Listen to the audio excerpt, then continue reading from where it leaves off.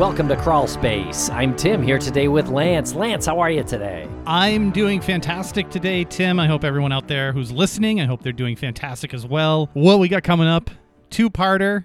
We did a live show with some, I guess what they're not new friends anymore. These are like old friends of ours. We've been through a lot with these folks. And Tim, you and I have been through a lot, and I want to know how you're doing. I'm doing great. Yeah, thanks for asking. And yes, so this was recorded a couple weeks ago. This was a live show that we did with Jennifer Amell of Dark Valley and Jane Boroski of Invisible Tears and Dark Valley. And if you're unfamiliar with Jane Boroski, she is an attack victim.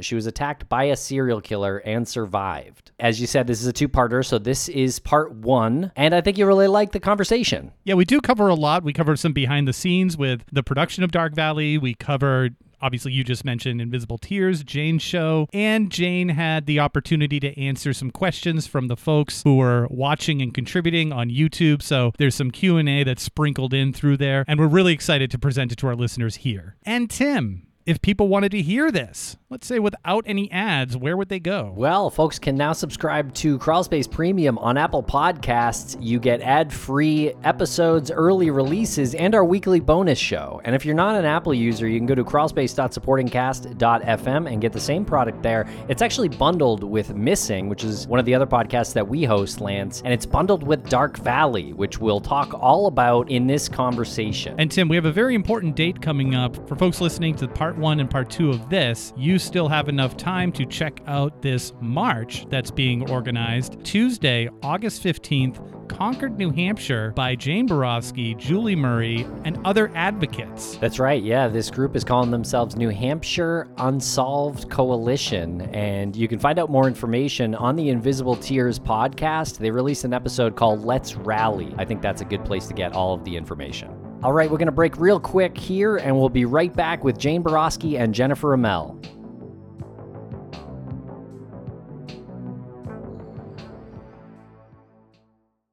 And a thank you to our sponsors. Back to the program. Welcome to Dark Valley Live. It is June 22nd, 2023, and I am Tim here tonight with some very special guests. I'm here with Lance as always. What's up, Lance? I can't be more excited for this evening because of the two amazing people who are joining us. So I don't even want to waste any more time. I want to move right into our other guests right now. And I just want to quickly say thank you to everybody who's tuning in right now. And, if you're not tuning in, then you're missing out. So get off your butts. Okay, well, we are here with Jane Boroski and Jennifer Amell, two very special people, two people who are integral to the new podcast, Dark Valley. How are you both doing tonight, Jane and Jennifer? I'm doing great, thank you. Glad to be here. Yes, good evening, everybody. This is exciting.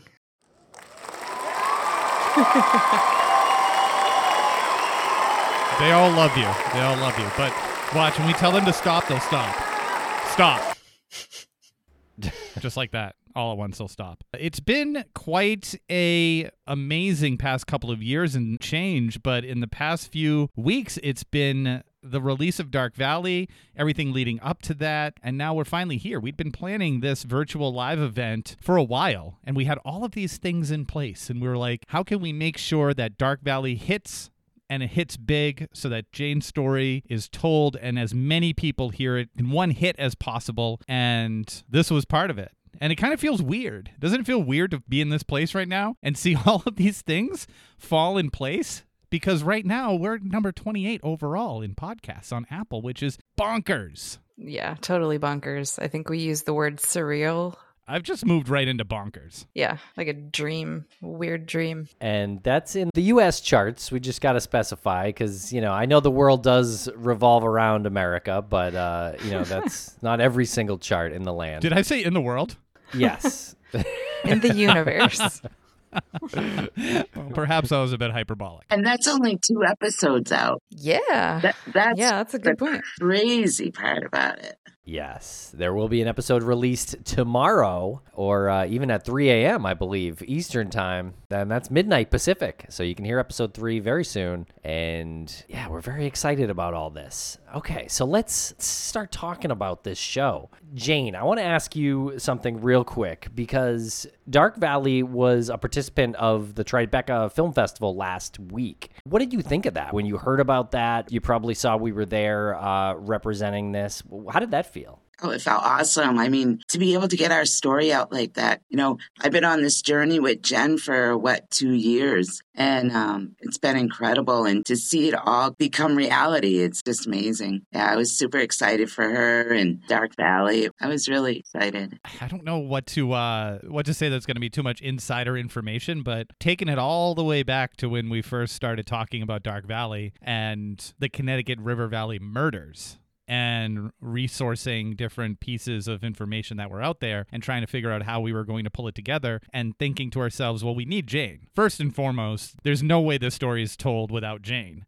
And it felt so impossible. I don't know why in the beginning it felt so impossible. I think in our heads, everything was going to be an obstacle. We're so fortunate to connect with you and start this relationship. You just, for whatever reason, put your trust in us. And then it moved into Jen taking the reins on the actual production and hosting and researching and investigating, even though she was like adamant about not doing anything in front of the microphone. Her role is supposed to be all, behind the scenes, but she took over that role because that was just naturally how it was supposed to go. What was it like in the beginning, Jane, when you first were like connected with us and you heard about the project? Because people have talked to you about it before. And please be brutally honest. Like, tell us you didn't trust us at first or whatever, but what was it that, made you say, like, these are the people that I'm going to move forward with? I really never was approached about a project at this level or at this scale. And I didn't want the project to be just about me.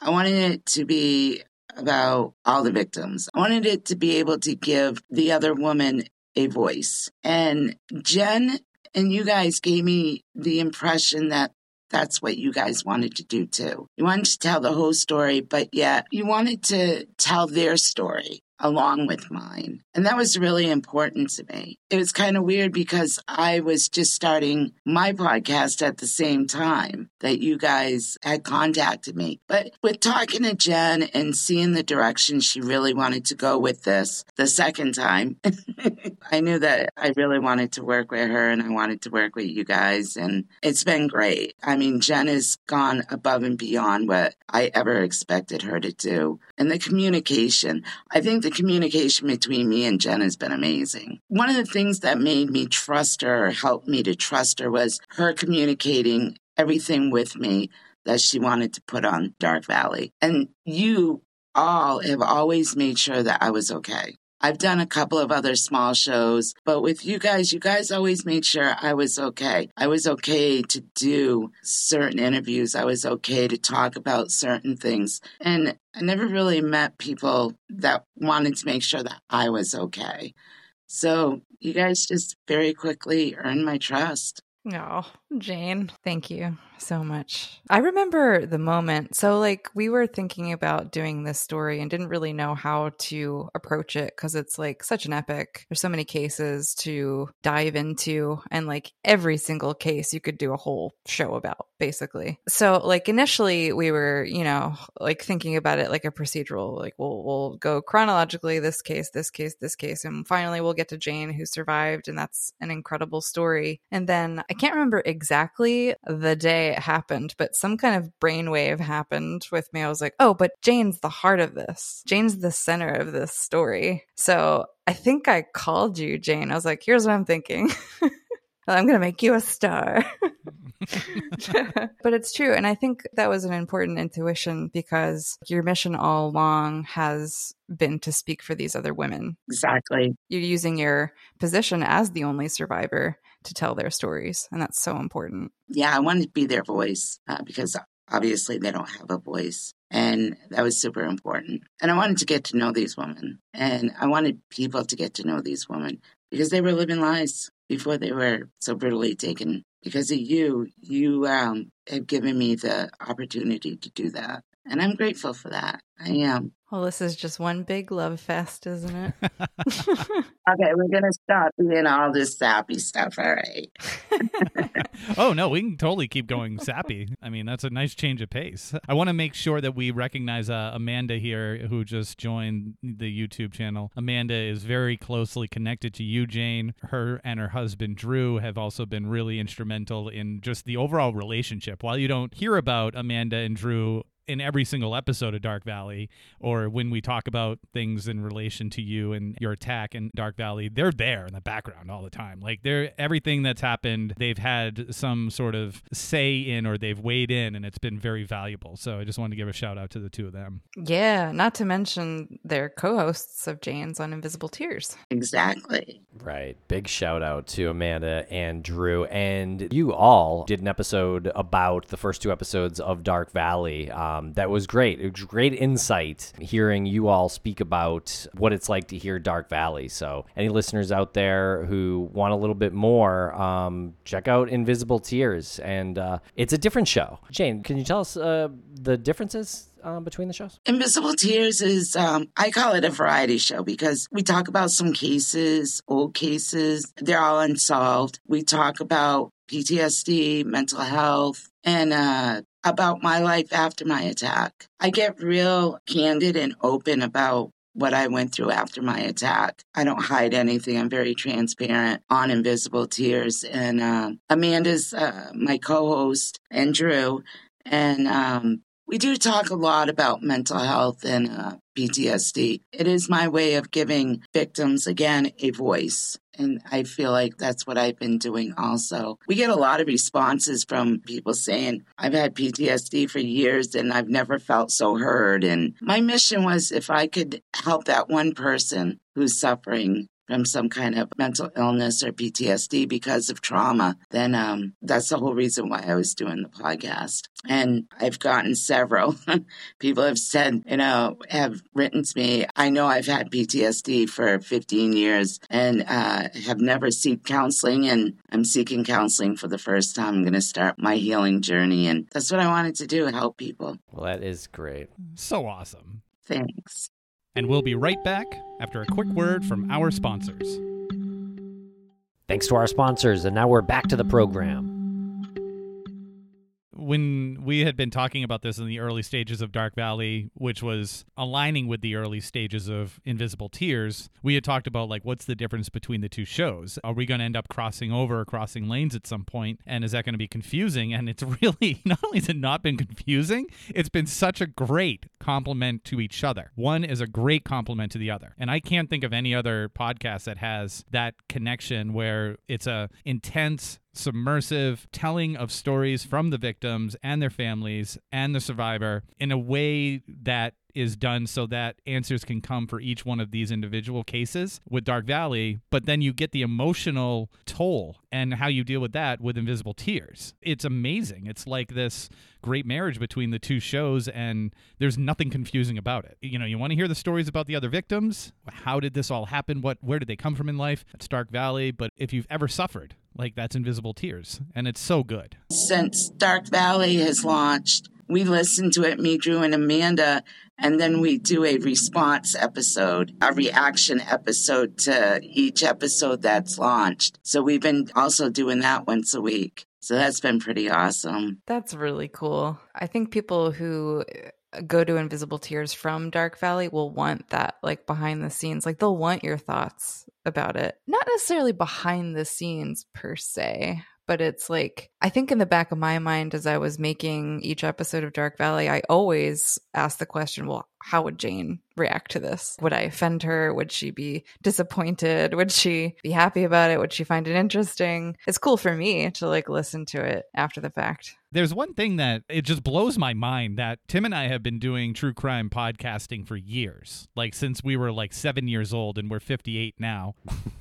So we've been doing it for almost half a century. And I've never really understood what it meant, even though we tried really hard to, quote, tell the stories of victims through their family members and through people that knew them. I knew that was important, but I didn't really understand, like, how that could click investigation or have an influence on an investigation until listening to Dark Valley and hearing your story, Jane, and then hearing how you're trying to figure out these young women's lives. Like, where do they come from? What circumstances? Why were they treated like this in the public, in the press? Why their murders were handled the way they were handled? And by telling that and telling like where they came from, it clicked in my head the way it's never clicked before. Like, it's important to figure out why Eva Morse comes from or where she was coming from. It's super important to know how the press treated her, why her case wasn't covered the way it was. And I think just beyond it being a survivor story, telling these stories, it goes deeper than just like hearing someone say, we're telling these stories. You know, we're speaking for the victims.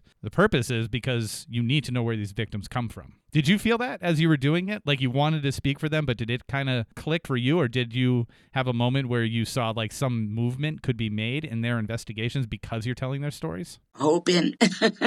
When you read in the paper about each one of their cases, you only read what happened to them. You never read about who they were. And Jen has done an amazing job with contacting family members and really getting to know who these women were, what they were doing the day that, they disappeared. And I think that is really important. It's not just about what happened to them physically. It's about how are they living their lives. And, you're perfectly right. Eva's story was covered way less than the others. And I think her investigation was covered way less than the others because of her lifestyle. And it needs to change. Every case should be investigated equally. It should have the same amount of attention than the next or the next or the next. And unfortunately, it's not.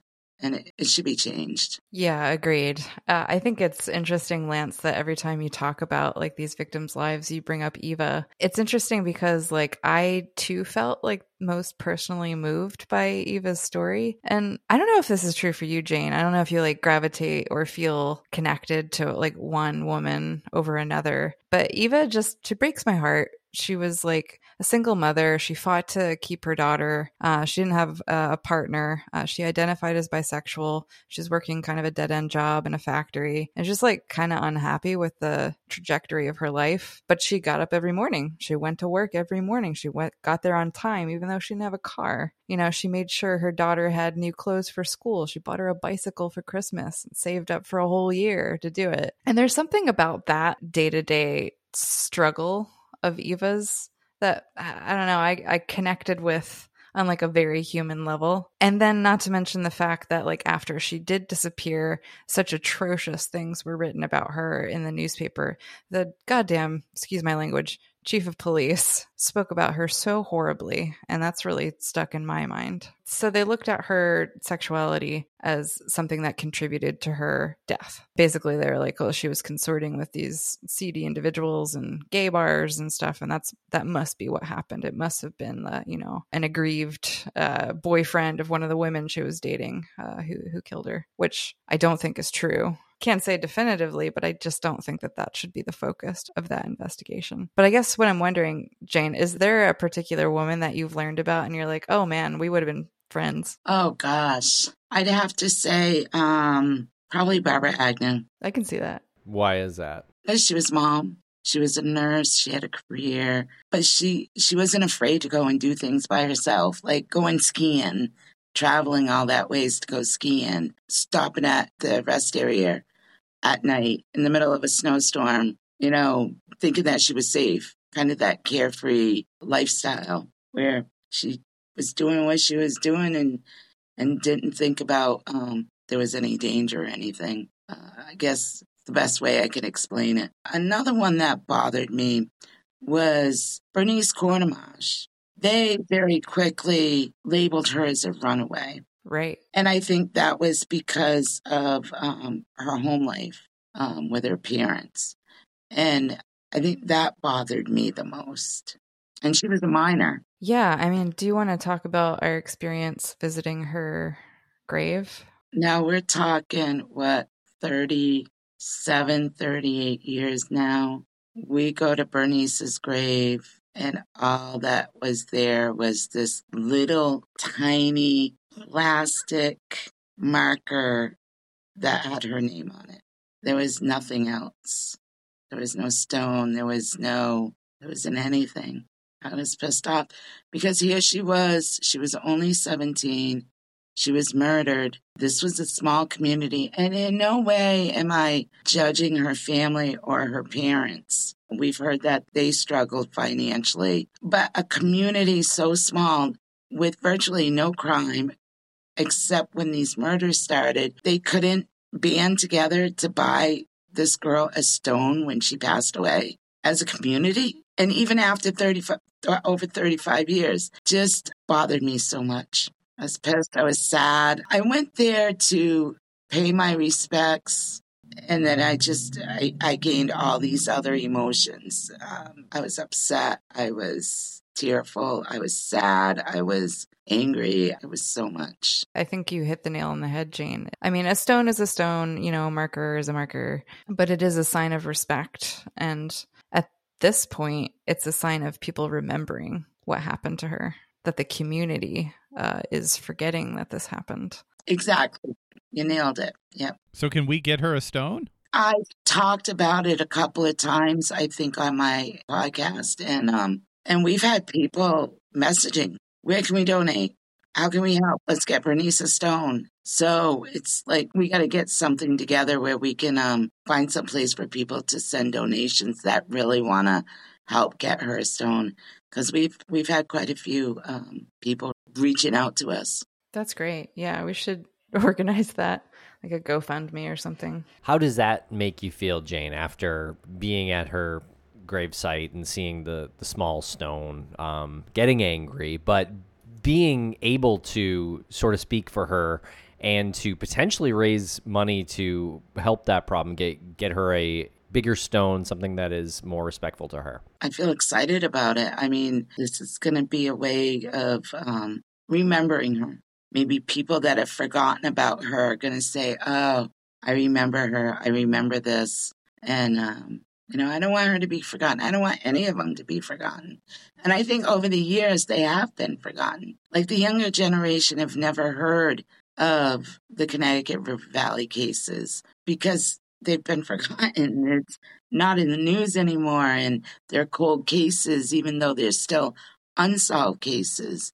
So, between, Jen and I and you guys being able to bring life back to these cases and let people know that these are still unsolved and, let's not forget about them is, it's really important. We'll be right back after a quick word from our sponsor. And a thank you to our sponsors. Back to the program. I think we should probably mention the other victims. So one of the first ones we touched on was Kathy Milliken. She was murdered in 1978 in a town called New London in New Hampshire. And then we have Mary Elizabeth Critchley. She's known as Betsy by her friends and family. I think that was 1981. She was hitchhiking and her body was found just outside of Claremont, New Hampshire. And then a couple years went by, and I think 1984 is when Bernice Courtemanche was also hitchhiking. She was abducted. And then like a month, maybe a little over a month later, Ellen Freed was talking on a payphone in the center of town, and she was abducted. And both of those women's bodies were found out in an area called Kellyville, which is kind of between Claremont, New Hampshire, and Newport. Right, Jane? That's right, yeah. And then after that, we have Eva Morse, who was also hitchhiking away from work. And she was abducted, I guess, along Route 12. And her body was also found in Unity, very close to where Betsy Critchley had been found, like under 500 yards, just 4 years later, weirdly. And then after Eva, we have Linda Moore over the river in Vermont. And that case is confusing to me. I still don't really know what I believe. I'm sure you can get into it, Jane. But she was killed in her home. So, I mean, she was found by her husband like very shortly after the murder occurred. And then after Linda, we have Barbara Agnew, who was also in Vermont. She was traveling up Interstate 91, going north toward home after a ski trip. She pulled into a rest stop about 10 miles from home for some reason, and a brutal fight ensued there, and she was taken from her car, and her body was found in the spring, I believe, not too far away, up in Heartland, right? Yeah.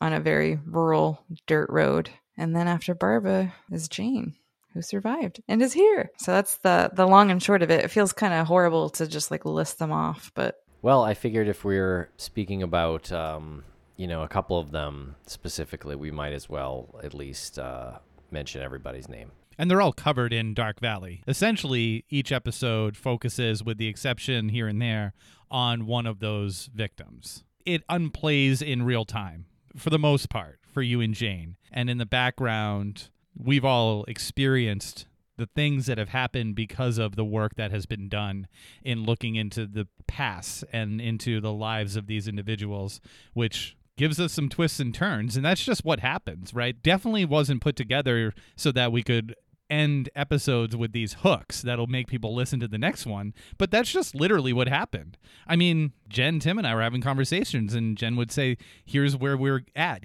thus far with this one, and this is what happened after. And she would tell us, and we're like, that's how that episode has to end, and that's how this season has to end, because that's where it's at. And it's just remarkable how it came together. Did it feel like to the two of you that this was just there waiting to be told?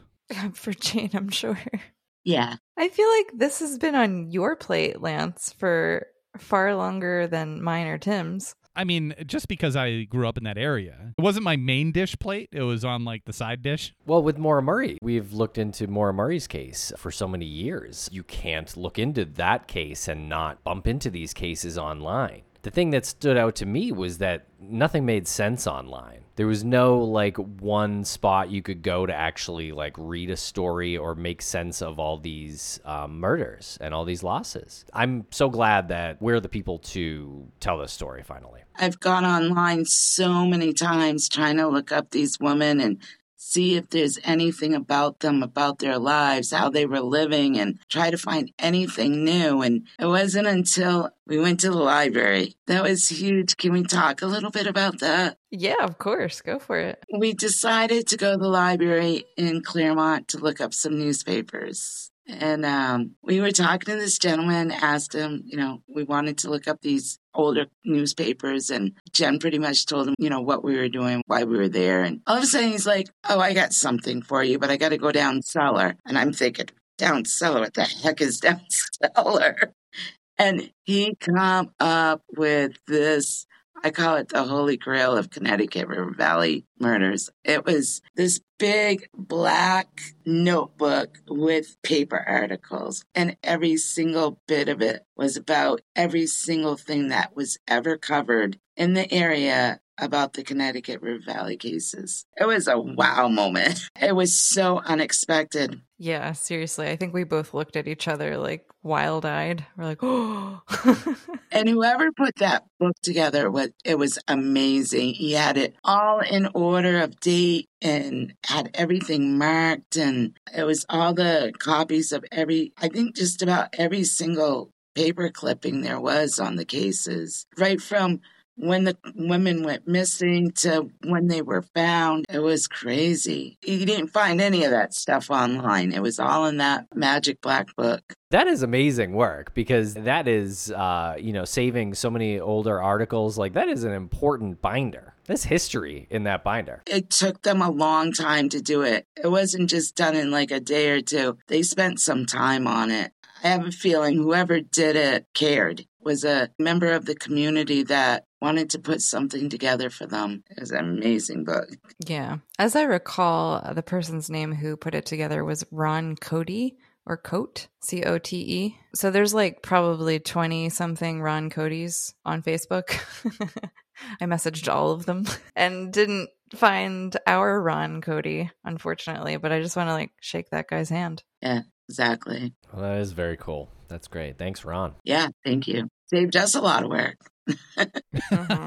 I'll say. So we have some folks in the YouTube chat that are going to be asking questions as we continue this conversation. And Susan just asked if you're able to feel safe after such a horrendous trauma. For a long time after my attack, I did not feel safe. But I've done a lot of counseling, a lot of healing. And 35 years have gone by. I'm a badass now. Yeah. And he's about 70. So I do feel safe now. If I didn't, I wouldn't be like having my face out there and stuff. I feel like after 35 years, if he really wanted to come back and attack me again, he would have done it way before now. Do you think he's still alive? I don't know. Sometimes I think he is. Sometimes I'm like, maybe he's not. Maybe that's why the attack stopped. Who knows?